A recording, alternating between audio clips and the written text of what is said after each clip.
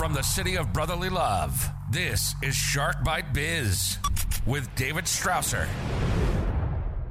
You did it again. You just arrived to the newest episode of Shark Bite Biz. I'm your rockstar wannabe host, David Strausser, and this is your place to learn how to grow a business during complete global chaos. As always, this episode is brought to you by our amazing sponsor and SAP and Acumatica Gold partner, Stellar One Consulting. If your business is ready to move off QuickBooks, give us a ring. Help us automate your business processes, get people out of Excel, and get your business to the next level. Shoot me an email, david@sharkbitebiz.com, or go to stellar1consulting.com or stellar1.io, and let's get your business to the next level. Now, let's get back to today's episode. We're going to be chatting about the storage business. So who do we have today? None other than AJ Osborne. AJ Osborne is the CEO of Cedar Creek Capital, the self-leading expert and voice in the self-storage industry with the #1 best-selling book and top-rated and listened to self-storage podcast. He has been featured on top of real estate podcasts and is the go-to resource for self-storage investment advice across social media platforms, including YouTube. Accredited investors can find more information here at www.cedarcreekwealth.com. So, hey, without further ado, let's bring AJ right on in here. Business strategy. AJ, welcome to Shark Bite Biz. You, my friend, you just became Shark Bait. Nice. Well, thank you for allowing me to be Shark Bait. This is a first for me. So. Oh, that's awesome. That's awesome. Now, we have a traditional question we ask on the show, but the first thing, before I do that, I'm breaking my routine. What the heck is that behind you, that mask or whatever it is? Explain that to me. That is awesome. Yeah, that's Ernie. So Ernie is an Ionosaurus, which is a relative to Triceratops. They have a large frill on the back, and then they have a big, huge horn that's curved in the front. And so, yeah, that's Ernie. Ernie, nice to meet you, Ernie. So I guess we're doing an interview with AJ and Ernie. And Ernie. Chime in That's anytime right. you want, my friend. Don't be a fossil. But yeah, he hasn't talked for like 85 million years. So there you go. So the tradition on the show, very first question we typically ask, what's your background? What's your experience? What do you do for a living? How'd you get there? Basically, in a nutshell, tell us what makes AJ and Ernie, AJ and Ernie. So yeah, I'm a self-storage nerd. Like, that sounds weird, but I originally did insurance, like group medical benefits. I own a lot of companies. So I own even a like tech company within the self-storage space. But I eventually got out of or insurance, right? Moved all into self-storage a long time ago, but I've been doing it for like 15 plus years. So went through the great financial crisis, everything else. But I teach people now about investing, entrepreneurship, building up businesses, right? How to scale. We have over 300 million in assets. And most people know me though, due to the fact that I became paralyzed out of the blue. So that's how most people know me. And I speak a lot on financial independence and education because I was actually fired from my job in the hospital after I'd become paralyzed out of the blue. Hold on. How did you get paralyzed out of the blue? I mean, if you don't mind, I mean, that's something everybody's probably wondering right now. Yeah. No, it wasn't an accident. So it's something called Guillain-Barré. Yeah, GBS. My daughter actually got that. So yeah, my daughter had that. You're kidding me. It is very rare, but yes, my daughter had it. May I ask about it? So I was on life support for 4 months. I was in like the top percentile. It was really bad. So we didn't know if I was even going to come out of it. How old was your daughter? And was she, if you don't mind me asking? Probably 4 or 5 at the time. And she would like instantly parts of her body, like it could be a leg, could be hip, could be arms, a lot of pain. And it would just go paralyzed, couldn't walk, things like that. And it was a tough time because no one really knew what it was, because GBS, Guillain-Barré syndrome, is somewhat rare. Just because of how YouTube is, I can't say exactly how she got it. That's also the same with me. We can't say how I got it. Right, exactly. So we have to play by YouTube rules and be quiet on that. But yeah, it was hard, and it lasted for over 6 months. And even to this day, every now and then, like, she kind of gets the feeling every now and then, and it's one of those things to where, like, it's kind of gone, but it's kind of not gone. And there's a lot of things, she can't do, again, with a specific issue that we can't talk about on YouTube. But some things that she can't do because of that situation. I'm sure you're probably the same way, because sounds like it's a similar issue. I'm shocked. First of all, I've never been on an interview with anyone that's ever known anyone that had GBS, and it's your daughter. That's crazy. So yeah, my legs started stopped working out of the blue. I was in pain. Then I went. I have 4 kids. My youngest was like 3 months at the time of my 4, and this was 6 years ago. And my legs were in a lot of pain. So I got in the bathtub that night, and then when I went to get out, they didn't work. My wife took me to the hospital. Nobody could figure out what was going on. They couldn't figure out what was wrong. The paralysis got worse, and then they put me into a coma, and then they put me on life support, where I stayed on life support for months, and then I eventually went to a rehabilitation center, and then they took me home in bed, paralyzed, and I've been coming back since, but I don't have full functions of my lower legs, so they have weakness, muscle spasm, pain. Severe. It was like the most. Wow. So you had a severe case. I would put my daughter's probably mild to moderate, especially compared to yours. I mean, when you're a 4-year-old, it's moderate probably, but in realistic to how bad this can get, it was probably more mild. Mine was weird. It was crazy. It was off the charts, right? So it's as bad as it gets. And the thing though is I wasn't a kid. Like, I can't even imagine, first of all, with your daughter, what you were going through, more or less what she was going through. That's not issues the children should have. It took a neurologist to figure it out. And then we went to a second one because the first neurologist is like, oh, it's GBS. And, looking at the medical procedures, stuff like that she had done. And he's like, yep, GBS, 100% traditional symptoms. And he did it so quick, we were suspicious. So we actually went to a second neurologist, got a second opinion, and same thing, GBS. Yeah. Like for me, they couldn't figure out what was going on. And then I literally had a friend call my wife and was like, hey, didn't AJ go to the doctor and get those one things? And she was like, yeah, what does that have to do with anything? Like, did you tell him? And she did. She was like, hey, AJ 2 weeks ago went and got those one things. And they were like, what? And then immediately they were like, this is GBS. And that's they immediately. Yeah.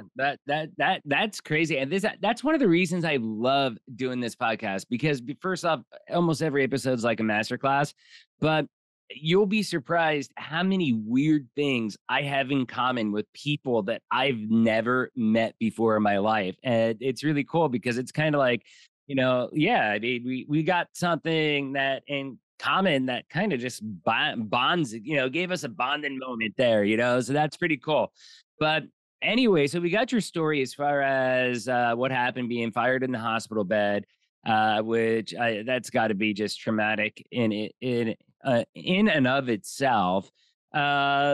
So what you do now is you're in the self-storage business, right? So I was in it early on, and that's what saved my financial life. Was it because of the TV show? What was it, Storage Wars or something? Storage Wars. No, that came along way after we got into it. But we got into it in the early 2000s. And that's what, I say saved my financial life, because it did. Because if it wasn't for those cash flowing assets, I don't know what I would have done. My entire career was gone, right? I didn't know if we didn't know if I'd even walk. So all of a sudden it was like, I don't even know what I can do. This whole thing that I've done my whole life now is gone. And the only thing I really know. And so we've been investing and building up a storage company on the side, which once again saved us because we had cash flowing investments. And so I obviously was very passionate, and while in the hospital, I'm like, hey, I should actually probably talk about this and teach people about this stuff. So and then we allowed investors to come with us, which was totally different. I'd never done that, which that's crazy. topic in itself. And I started up 3 companies out of my wheelchair, and we started to go and take what we did. And I was like, I'm going to just double up on this, and I'm going to go all in, and I'm going to build out. And it kind of gave me a new sense of purpose, which I really need, obviously, when I'd lost who I was and everything else. And so out of the wheelchair, and as I was recovering, that became my purpose. So question I want to ask you, if you don't mind. One of the things you said during your intro was about you teach companies how to grow and how to thrive and expand, stuff like that. How much, and I'm asking this because regular viewers of the show know that I do ERP, Enterprise Resource Planning Systems. Basically, for those that don't know what that is, that's back-end management software. So does your whole business from A to Z. It's basically the heart, soul of your business, mind of your business, and it's your single source of truth for the business. How often does that come into the conversation? Like, hey, dude, you got to get off Excel. You've got to get off QuickBooks. You need to actually upgrade and get like a proper ERP for your financials so that you know how much your manufacturing or how much your distribution's costing you or things like that. Does that come up often in your discussions? Yeah, it's one of the first things that comes up. I mean, I built a huge company off the fact that I just bought people's assets, storage facilities, which are businesses. They have employees, everything else. And I simply updated them, and we use our tech stack. We put in property management systems that connect with everything from marketing to revenue management systems, and that back end efficiencies to turn those assets around and have them make a lot more money. So that's how we built our company, is we built out. Because that's what you're doing. I mean, a lot of people think that, like if you go that automation route, like you're kind of alluding to without directly saying with some of those things of having those efficiencies, that it means that you're going to have less employees or put people out of jobs. But it's the furthest from the truth, because it allows you to hire more people. And instead of having people fill out spreadsheets, double data entry, all that stuff, you're actually able to have them do profit driving activities instead. And that's one of the, like, we view that we have 2 types of customers: sophisticated, meaning that they know what they're going through. They've done it before, either same company or another company. And then an unsophisticated customer, which is more of like a small biz type business where they're on QuickBooks. They've never done anything like this and they need to be educated. And that's where we kind of get into those deep conversations as far as what the benefits are and then the ROI and all that stuff. So it's kind of cool to hear that it's one of the first things that you talk about with those, with those clients. Well, and there's interesting fears and things around it, because I'm like, this is the same fear that had in the Industrial Revolution, same fear that they had in the computing age. The computers were going to take our jobs. The internet was going to take our jobs. We're at the lowest unemployment in the United States. ChatGPT, we're the lowest unemployment the United States we've ever seen. Like, it's an actual problem. We have a labor crisis, and we have more technology, including AI, than we've ever had. And what technology does is it allows our jobs to be better. And it allows us to do more instead of working in mines, and instead of doing bad, like you look at Amazon shipping centers, you look at the actual train yards, you look at all that is all automated and systematic and being run right through processes. People are doing better work. They're doing higher ROI. They're making more impact in their own lives and the lives of the world. This is not like, it's not like we just don't have jobs. We are humans and we actually create jobs. And every time technology, anything like that has been introduced, it actually magnified how much we make and also how much we are able to do. And so it's that's never taken away. It does amplify because you are able to do so much more. So let's get back on your topics instead of my topic. Oh, this is kind of your topic too. But let's get back as far as the storage unit stuff. How does somebody get started in that industry, and explain by what you mean by self-storage and having that business? Are you buying, lockers, or facilities themselves? Yeah, so we buy the actual facilities themselves. And it's funny because a lot of people have this weird misnomer, first about the industry, but also commercial real estate. Like, well, I can't do that. Or, that's commercial real estate. That's a huge thing. It's a big thing. And I'm like, in self-storage, the vast majority are mom and pop owners that aren't doing anything, literally nothing. And then two, you're talking about endless facilities that are worth less than most duplexes are in cities. And people don't realize that. I'm like, you can go buy a storage facility with 80 doors and it'll cost you less than buying a duplex in wherever, Salt Lake City, Boise, anywhere else, right? You know what I mean? It's people are like, oh, they don't put that together. So first of all, the barriers of entry are not nearly as high as most people assume they are.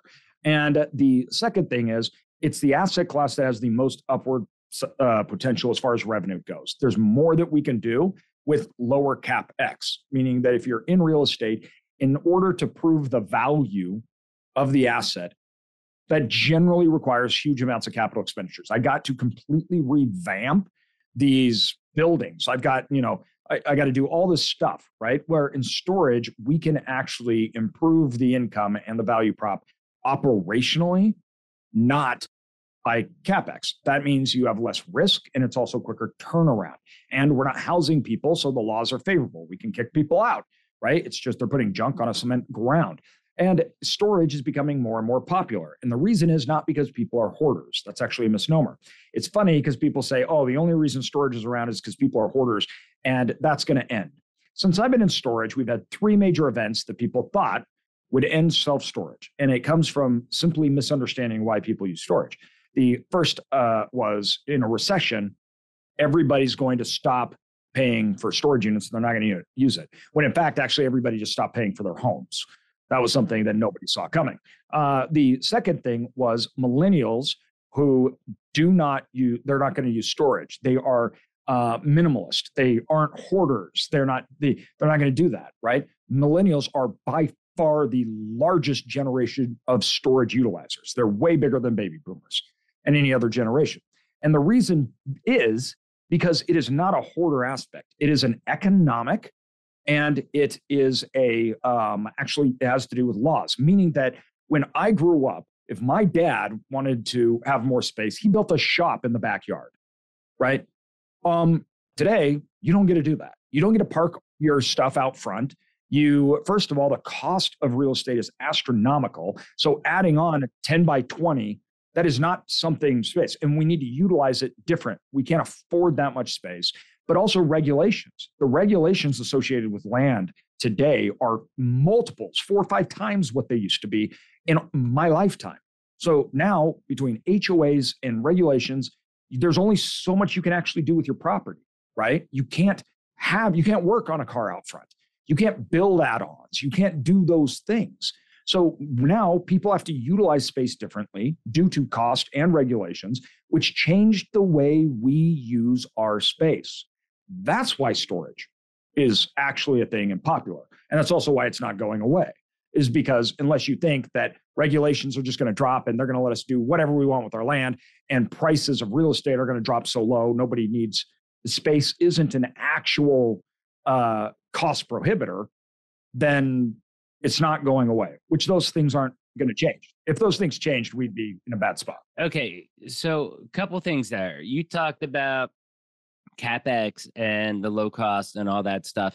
What about buying? Because I saw in your notes here, as far as like purchasing like old Kmarts, for example, and converting them into storage units. I mean, is that a huge CapEx expense? Is that different than some of the other ones, some of the other examples that you've given us? Yes, absolutely. And that's the thing I love about storage is you can go big. So we bought office buildings and on freeway exits in downtowns, and we're turning those into storage facilities. We bought bankruptcy for Kmarts where we blew out the doors and we actually made drive like roads through the middle with actual pull-offs and things like that in them. And these are big, expensive, tens of millions of dollars assets. So you can go from small to big. You can scale and you can build a system that can scale within it. So we do everything from conversions, ground up. We're building ground up, on one facility over 200,000 square feet. It's a $40 million build. And so you can do that, or you can go acquire, like I went and acquired some assets for $1.5 million that we could dramatically improve the revenue and then refinance, get all our money and profits out, and we still own the asset and it's cash flowing for us. So we have it now free and clear. That is awesome. Yeah. I'm telling you, pure genius right there, my friend. You definitely have a magic recipe. Now, one last topic I want to touch on before we end up wrapping up is finding opportunities in the impossible. Okay. Let's talk about that. I want to hear your take on finding those opportunities in the impossible. Oh, that's a great question, because I think a lot of people think we're in it right now. 8% interest rates. People are looking at the commercial real estate market and they're like, it's impossible to play. It's impossible to do this. And that's funny, because what they don't understand is actually this is the best time. So what happened when you couldn't get debt and debt was too affordable to it? These mom and pop asset owners, guess what they had to do? They had to actually become the bank. So now we do things like seller financing where they're the bank. It's non-recourse. We set a simple interest. I put less down. That means that the average person can actually get into the game better than they could have 2 years ago. Why? Because the average person doesn't have to get bank approval now, and they don't have to do recourse. They can put money down. It's non-recourse. They don't take the risk, and they own the asset. And that seller is now the bank, and you just pay them monthly fees. So the impossible, when people think that it's impossible and it's the hardest time it's ever been, is actually generally, if you understand it, some of the best times to be in the game and get it. Wow, that's actually a great thing. And it actually goes into, I guess we have time for one last topic, because that was a little bit quicker than I thought it'd be, but the economic accessibility factor of it. Do you want to discuss that a little bit more in detail? Yeah, absolutely. When we look at the overall economies of storage, meaning you have entry points, exit points. Exit points on storages used to be a little harder, because when we were in the game, it wasn't like a very desired asset. That's totally changed, obviously, right? So entry points, it's just, like all things, you need to do work. So if you want to buy a facility, you need to find the owners, you got to talk to the brokers, right? And then you got to come up with the down payments to make it happen. And so just like any real estate out there, right? If you don't have as much, you go to a smaller facility. And then when you look at it, all you're doing is taking the asset and buying off the income. Meaning, that's what I love about commercial real estate. It's not like houses, where the price of a house is dependent on who wants to live there, right? No.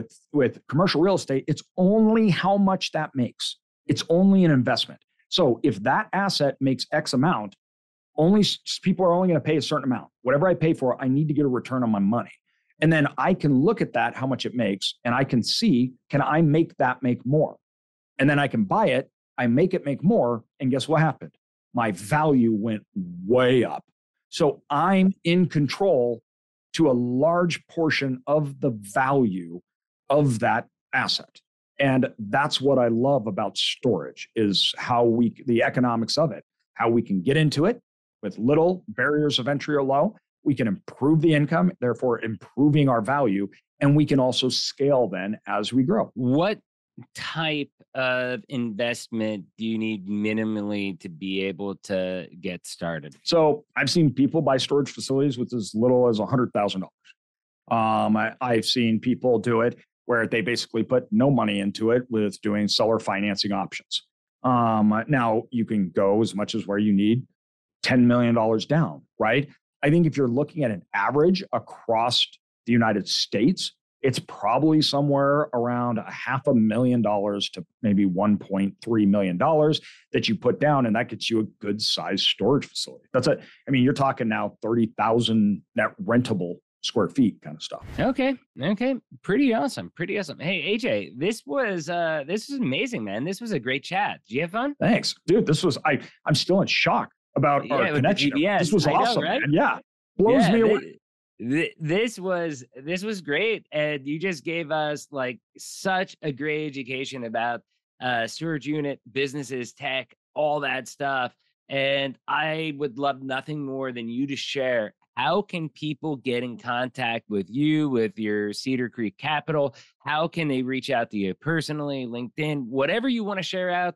Give your links, your information right now, my friend. So I have the largest podcast in the industry as well as the best-selling book. So you can go to selfstorageincome.com, and that's all storage things, educational related, including the podcast YouTube channel. Or you can go to Cedar Creek Capital, and that is our investment company and firm.